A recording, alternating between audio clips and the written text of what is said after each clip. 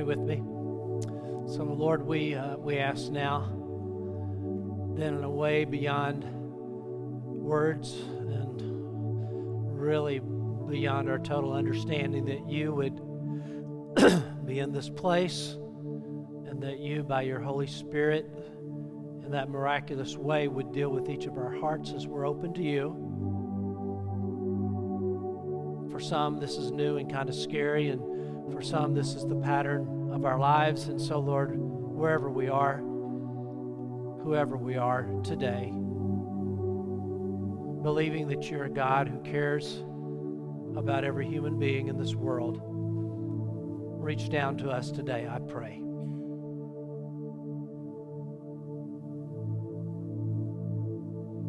We calm our hearts, we still our minds, we open ourselves to you, God, the true, the living, triune God. In the name of Jesus. And all God's people agreed and said, amen. Good morning, welcome. Good to have all of you here today at the end of spring break. And you've probably had to come back home and recover, probably. Sometimes that happens to people. They go on vacation and have to go back to work to rest. Well, we're moving on toward Easter Sunday. Excited about that. Hope you are. It's always a highlight of our church year, of our year, Easter Sunday and all that it means to us. We're looking at the last words of Jesus, looking at John 13 through 17, and Jesus the last night before he goes to the cross. And this passage of Scripture is really, I think, really important, because I think there is a really huge gap in terms of the plan of God between the end of John and the book of Acts. And this is really a bridge between the old economy that's tied back to the Old Testament, where God was working through the nation of Israel, and to a new economy where he is going to now work through the church, us. He has been working through the nation of Israel, through Jews, and now he is progressively opening up his plan to where it includes all nations and all peoples of the world. And that's why when you get over to the book of Revelation, and we love it, and it talks about that around the throne of God there's going to be people from every tribe and nation, every language, all of that, and that's exciting for us. And so this talk that Jesus is giving with his disciples here is bringing them to the point where this is going to bridge over. And one of the things that's going to make it possible is going to be the work of the Holy Spirit, and that's where we're going to camp today. But we could review just a little bit, if you would allow me. And in John 13, we looked at, we're called to love each other. A reciprocal love. 3 times he says there at the end of chapter 13, love one another, love one another, love one another. And so that should be the hallmark of the body of Christ, is our love for each other in the name of God. Chapter 14, I kind of talked about a couple things. I talked about that heaven is a real place where God lives and where we're going to be with God one day. And then I really hit how we focus on the gospel, which is John 14:6. Jesus said, I am the way, the truth, and the life. No one comes to the Father but by me. And we talked about that. We had our breakout sessions that Sunday where you could go and find out about how to come to this place where you have this relationship with God, and how you can share this with other people. Last Sunday, John 15, we talked about fruitfulness. You remember that? About that as we remain in the vine, as we abide in a relationship with God, that the goal of God is that we would bear fruit for him, much fruit. In fact, it says in verse 16 of chapter 15, fruit that would last. Do you remember that? Fruit that would have value not only now, but 100 years from now. So now we get to chapter 16. And it starts out with a less than encouraging word. The first 4 verses of the chapter talks about that people will hate you. Now, this is not a new idea. If you've been reading with us in chapter 15, it talks about the world will hate you. Said it hated me, it's going to hate you. If you identify with me, the world is going to hate you. Why does the world hate us? Why does the world hate Christians? We're going to get some insight into that today as we look at the work of the Holy Spirit.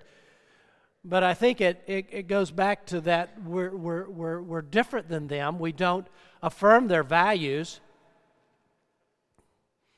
And I think in some sense, when you live by another standard, I think there's something inside of people that realize that their way doesn't quite measure up to that. And they don't like that. And when people don't like you, and when you kind of get in the way of their desire to feel good about themselves and to feel like they're better than everybody else, and all of a sudden you're getting in the way because you're showing something different, if you're living the life of God through you, all of a sudden their desire to be better and to be superior is unfulfilled. And they don't like that. And I think there's a real level in which if you live for God, you're going to bring a level of conviction to other people. Now, if you try to do it by being arrogant and proud, that's no, that's not it. That's not from God. That's a whole different animal that is repulsive to God and to all God's people. But it says here, that was chapter 15, but chapter 16 it says in verse 2, that it says, they will put you out of the synagogue. In fact, the time is coming when anyone who kills you will think he is offering a service to God. Excuse me, what he's saying here is that there's people who will persecute you in the name of God. There will be religious people, and you don't have to know very much about the history of the world to know that there have been people who have persecuted other people in the name of God.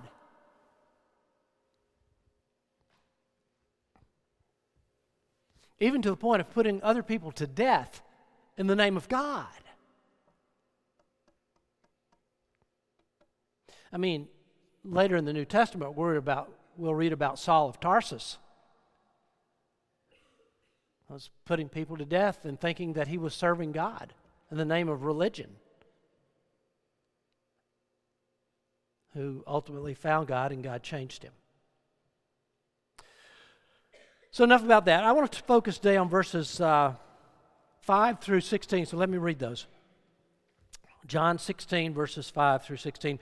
Now I'm going to him who sent me, yet none of you asked me, where are you going? Because I have said these things, you are filled with grief. But I tell you the truth, it is for your good that I am going away. Unless I go away, the counselor will not come to you. But if I go, I will send him to you. When he comes, he will convict the world of guilt in regard to sin and righteousness and judgment. In regard to sin, because men do not believe in me. In regard to righteousness, because I am going to the Father, where you can see me no longer. And in regard to judgment, because the prince of this world now stands condemned. I have much more to say to you, more than you can now bear. But when he, the Spirit of truth, comes, he will guide you into all truth. He will not speak on his own. He will speak only what he hears, and he will tell you what is yet to come. He will bring glory to me by taking from what is mine and making it known to you. All that belongs to the Father is mine. That is why the Spirit will take from what is mine and make it known to you. In a little while you will see me no more, and then after a little while you will see me. May God bless the reading of this, his own holy, inspired word. Jesus says he's going to leave and the Holy Spirit's going to come, and I need to talk about that for just a minute, that the whole idea of that we believe that God exists in the Trinity, God the Father, God the Son, God the Holy Spirit. Now, if you read the Bible, you realize it's a little bit different than the Trinity that you will see in The Shack. I don't know if you've even seen the movie yet or read the book. Just so the truth is a little different than the book and the movie. Not going to say there's nothing good you can take away from those things, but I'm not going to say it's all right either. Okay? You know, it always gets a little fuzzy when we say God the Father, God the Son, then it gets God the Holy Spirit. In fact, it used to really make it even worse when we used the King James Version, which was the Holy Ghost. Okay, Holy Ghost. Whoa. Holy Spirit is kind of almost scary enough. Well, what is this? And I want to try to dispel some of that. I don't know if I can dispel the mystery. That's not the right word. But I want to dispel some of that discomfort, I think, sometimes that is outside of our comfort zone. This is the third part of the Trinity. God the Father, God the Son, God the Holy Spirit, co-equal in power, all worthy of our worship and our love and our obedience. It is the way that God exists. It's the way God communicates to us. It goes all the way back to Genesis 2:1, and the Spirit of God hovered over the deep from the very beginning. This is the way God has existed, and God has acted through the years. God empowers people through His Spirit. He reveals His will and His way. He reveals Himself to us by the Holy Spirit. It is part of the plan of God. It is not something to be feared or to think that it's just spooky, okay? I want to get past that. Jesus begins in this part by saying, it's good for you I'm leaving, because they're all sad because He's leaving. Okay, He's leaving, they're sad, that's normal. But He says it's really good for you because if I go away, I'm going to send the Holy Spirit, and it's going to be even better. It's going to be even better than Jesus being here. Now, how could that be? Well, Jesus could only be one place at the time. I mean, when they came around looking for Jesus and Jesus was off praying, remember they had to go look for Him. Well, He says, when I leave, I'm going to send the Holy Spirit, and the Holy Spirit's going to be in you and live with you, all of you, each of you, wherever you are. And so it's a whole lot better that the Holy Spirit is going to come than for just me to stay and live in one geographic location. And this whole idea of the indwelling Holy Spirit, which we in the church have heard a lot about, that when you come to faith in Christ, the Holy Spirit comes to live inside of believers. It goes all the way back to Acts 2 on the day of Pentecost when this new economy began, that the Holy Spirit came to dwell in believers. But understand, this is a new thing. This is a new paradigm. In the Old Testament, the Holy Spirit didn't live in every believer. The Holy Spirit came on different people for different works and different seasons. But it seems as though, in some way, the Spirit would come and go as you read through the Old Testament. That's the sense that I get. Whereas we now have this sense where the Spirit has come and stayed. It's a good thing. So in this passage, we see the twofold work of the Holy Spirit. One is going to be to the world and to unbelievers, and is also to the apostles, and then ultimately, I think, to all believers. So let's begin with that. Let's talk about first the Holy Spirit's ministry in the world. And that's where we see in verse 8 of our text. When He comes, He will convict the world of guilt in regard to sin and righteousness and judgment.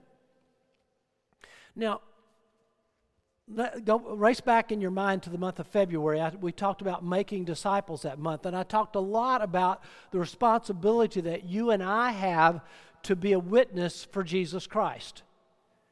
And I'm not going to diminish that in any way today. I think if you're a believer in Christ, you have a mandate to take the gospel of Jesus Christ to the world, to be a light for God, to share the good news of Christ with other people.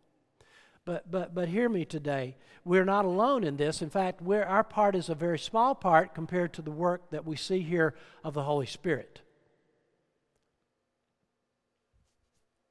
Verse 9 says that the Holy Spirit does what? He says He is going to, in regard to sin, because men do not believe in me. Verse 10, in regard to righteousness, because I'm going to the Father where you see me no longer. In regard to judgment, because the prince of this world now stands condemned. So He comes to convict the world of sin. And there's so many stories. There's so many stories of where there is that sense of epiphany where God breaks through into people's lives. And we could go to the Bible, and we can go to history, and we can go to today. I mean, I think back, and I was trying to think about how this all works. I think about when you get over to Acts chapter 10, and there was this God-fearing Gentile named Cornelius, and it says God appeared to him in a vision. Is that the work of the Spirit? I heard the story of Anthony Rossi, the immigrant who founded Tropicana Orange Juice. Before he did that, he was just a poor immigrant, and he went to the library in New York City, and he was reading the Bible in a public library and came under conviction by the Holy Spirit and gave his life to Christ. Acts chapter 2. You know, sometimes I think we miss that, but if you read there where Peter stood up and preached, you remember that? Peter stood up and preached, and the message was a pretty, simple message. It wasn't all that eloquent, and it was, in fact, it was pretty hardcore in that he was saying, you Jews have crucified Jesus. What happened? Well, you get down to verse 37. What happened? It says, when the people heard this, they were cut to the heart and said to Peter and the other apostles, brothers, what shall we do? Now, let me tell you, that's the work of the Holy Spirit. That's the work of the Holy Spirit. Because normally people would have, he's just told them, he said, let all Israel be assured, God has made this Jesus whom you crucified, hear that, both Lord and Christ. Now, what would most people say to that? They would say this. And it says what? It says they were cut to the heart. And it said, what do we need to do? How can we make this right? How should we respond to this? How in the world did that happen? That's the work of the Holy Spirit. That's the work of the Holy Spirit. There's no human explanation for that kind of response by people.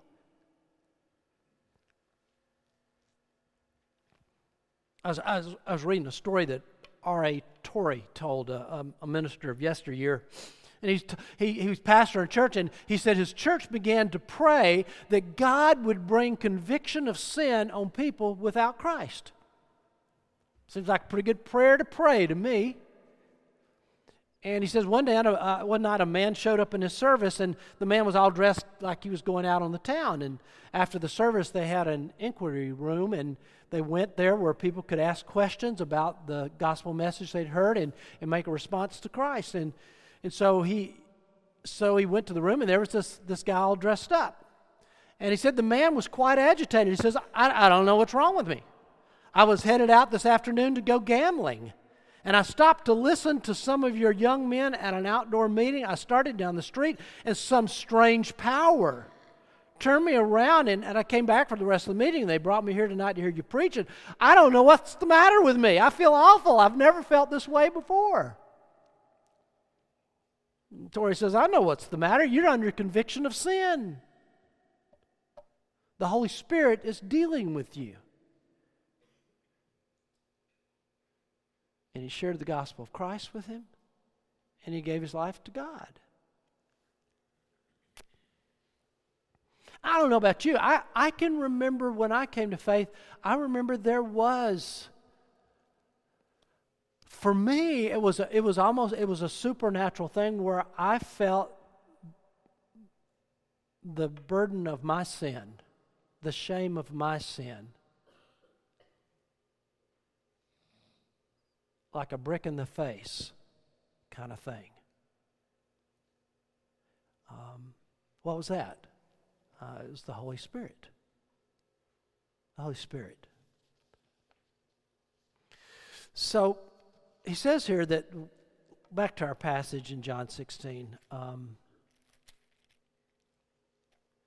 he says he's going to, in regard to sin, because men do not believe in me. Men do not believe in me. Now believe in the Gospel of John is committing themselves to Christ. But I think beyond that, I think for many, this is an important step for people to make, and sometimes it's hard for people to make. And I don't know. I think about in 2017 in America. And just watching how the demographics are growing in our country, is there are more and more people who have no faith, who have no sense of God. And I think that for many people, atheism has become a badge of intellectual superiority.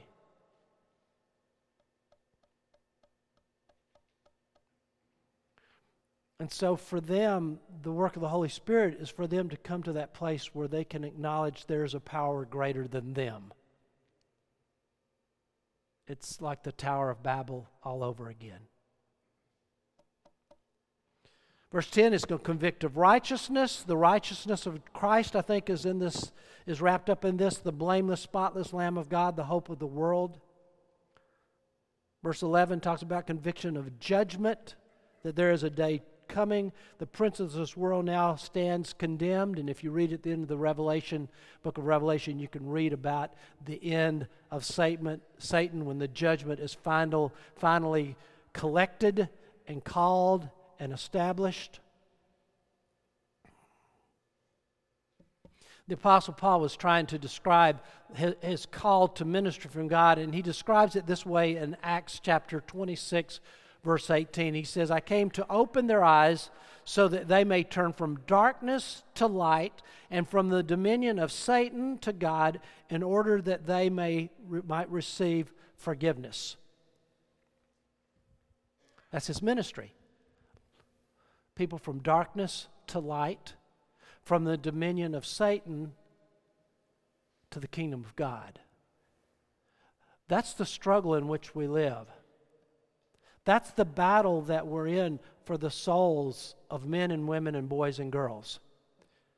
And people don't like to hear it, but let me see if I can illustrate this for you. I hope none of you are superstitious. If you are, get over it.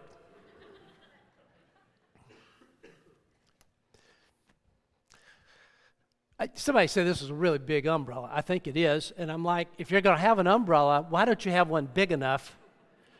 I'm sorry, one of my pet peeves are those umbrellas that are about this big around, you know. I mean, like, you're still going to get wet. Why are you? Maybe it's just your hair, ladies. I don't know. This is what I believe. I believe that when I came to Jesus Christ, and I surrendered my life to Him, I came under the umbrella of the power and the protection, the lordship, the goodness of God. And I believe that everybody who knows Christ lives under this umbrella.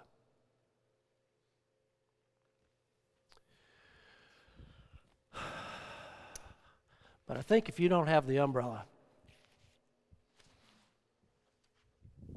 then I think it makes sense to me in a spiritual sense that you're powerless in a spiritual warfare, and you're subject to the powers of the dark side, of Satan, of evil.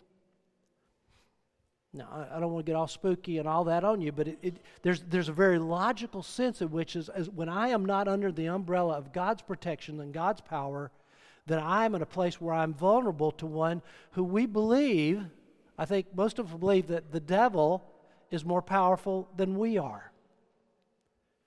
And if you just follow that logic out, that if you believe that the devil is more powerful than we are, and if I am not under the power and the protection of the one who is greater than the devil, which is God Almighty, then I am subject to his influence, his power, his darts, his snares, however you want to, whatever metaphor you want to use, I'm subject to that.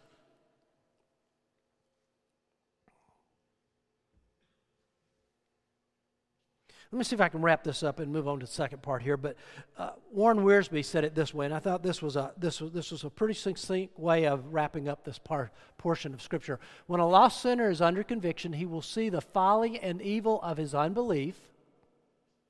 That's the first part. He will confess that he does not measure up to the righteousness of Christ. That's the conviction of righteousness. And he will realize that he is under condemnation because he belongs to the world and the devil. And again, it's a hard thing to say to people. People don't want to hear that. But there's a logic that if we're not under God's protection and there's a spiritual war going on and there's evil in the world, he's called the prince of the power of this world.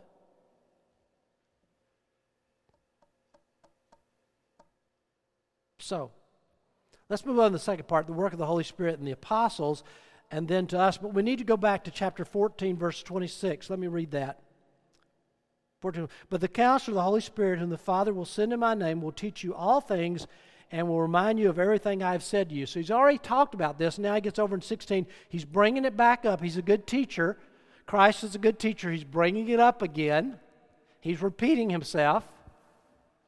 That's what good teachers do. Repetition aids learning. That's what they say. We're holding on to that. And then we get over to 16:13. He says, he will guide you into all truth. He will teach you all things. In 14:26 and 16, he will guide you into all truth. And I think specifically here, he's talking about things yet to come. He's talking about that he's going to inspire these apostles to write the New Testament and write the prophetic passages in the New Testament, and especially the book of Revelation. He will tell you what is yet to come. Now, let me say this. And so part of this has to do with the inspiration of the New Testament. Part of this has to do with that this is the Word of God. This is our guidebook. This is the, as I like to say sometimes when I have a lengthy scripture reading, don't moan and groan about a long scripture reading in the sermon portion of the service, because that is the only part that is 100% accurate. Okay? The rest of it is a human attempt at making it plain and understandable, but it does not have that 100% accuracy that we claim for the Word of God. So we have the Word of God, and we have the Holy Spirit that comes to indwell us and work within us. And He takes the Word of God and He helps us and He teaches us. He is the teacher. He guides us and teaches us what we need to know, when we need to know it, and when we're ready to receive it. Which means that there's a part of the equation where you and I, in this continual walk with God, and that's why in chapter 15 we talked about abiding, remaining in the vine, so that the communication is free. So there's nothing to block communication between God and us. Now, it tells us here, let me see if I can wrap this up. He tells us here that the work of the Holy Spirit, He's going to glorify Christ. He's going to teach us about Christ. And we know that through the first part of this chapter, He draws people to Christ. Now, there's so much more that the Holy Spirit does that I can't touch on it. I mean, I can touch on it today, but I can't really unwrap today. He gifts and guides Christians to serve others. That's the whole idea of spiritual gifts. He's described as the seal of God guaranteeing our future with God. It's one of the reasons that we know that God has guaranteed that He's going to take care of us in our future. And He is the inner witness of God, assuring us of our adoption by God. That's in Romans 8:16. The Spirit bears witness with our spirit that we're children of God. And so much more. So the Holy Spirit comes to indwell us. He's like the inner guidance system from God.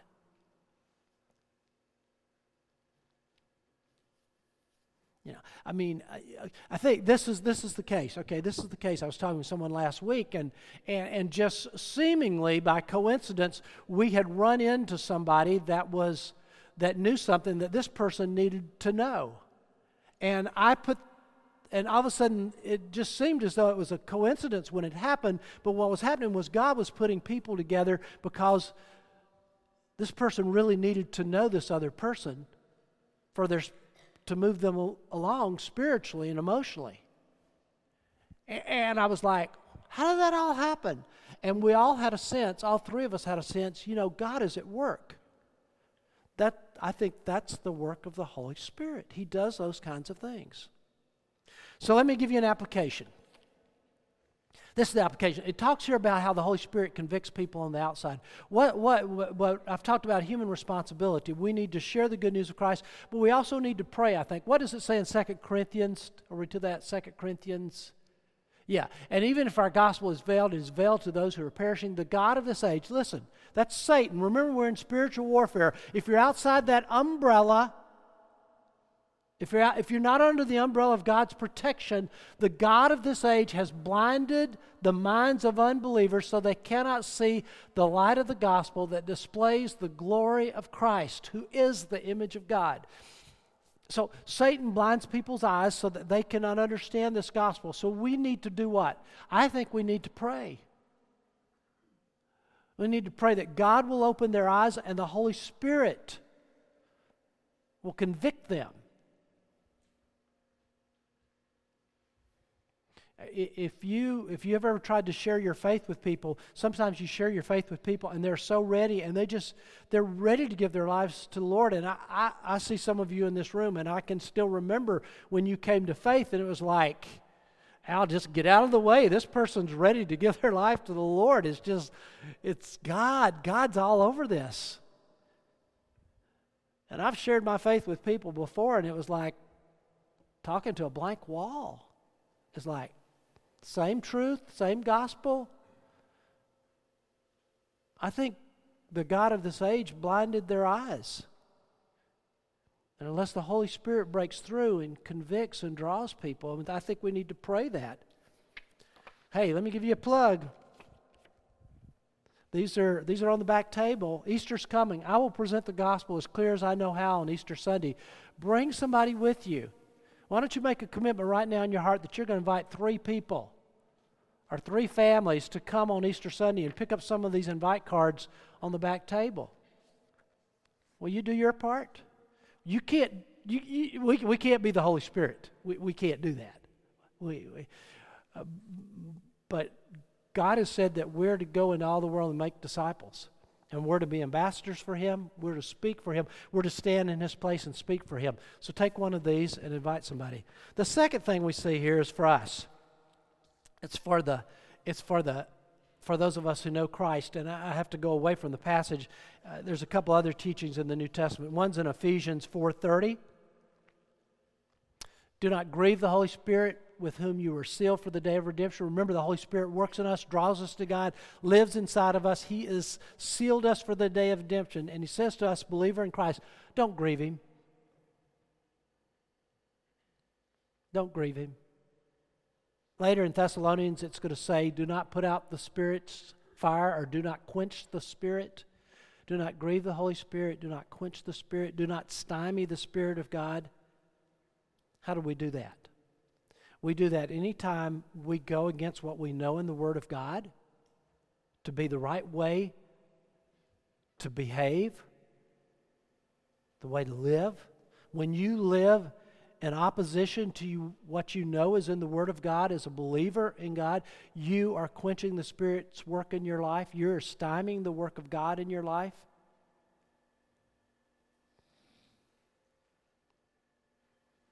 It really kind of goes back to last week, that whole idea of fruitfulness, remaining in the vine, abiding in the vine, walking in the Spirit, being in step with God.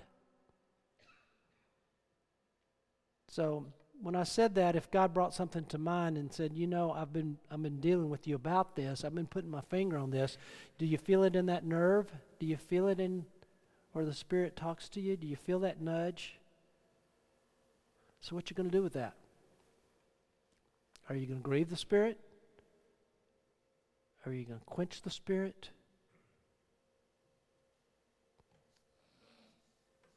It's a scary, listen, hear me carefully on this.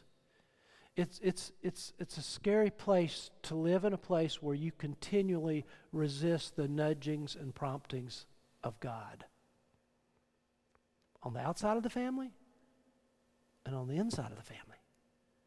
It's a scary place to live. If you're a child of God, I'll tell you the way God works. God always disciplines His children. He chastens us when we're disobedient. when we resist His promptings, when we say thanks but no thanks. You see, this lordship of Christ for believers, it's the real deal. It's not halfway, it's not part way, it's all in. And that's the only place that we live in the grace and the peace and the power of God. So, take what you can use wherever you are on your journey. May God help us. And hey, Easter's coming. There's people on the outside, and I'll tell you what. Some of you here gave your life to the Lord on Easter Sunday. I know that to be a fact, and I'd like to see that happen again this Easter. Will you have a part in that? Will you take that step, invite somebody, bring somebody? All right, let's stand together for closing prayer. I'm through preaching. Father, be at work in your people this week. May we shine as a light for you. Oh Lord, we all know people right now whose eyes are blinded to the gospel. Right now we agree together and we pray against Satan who blinds people's eyes.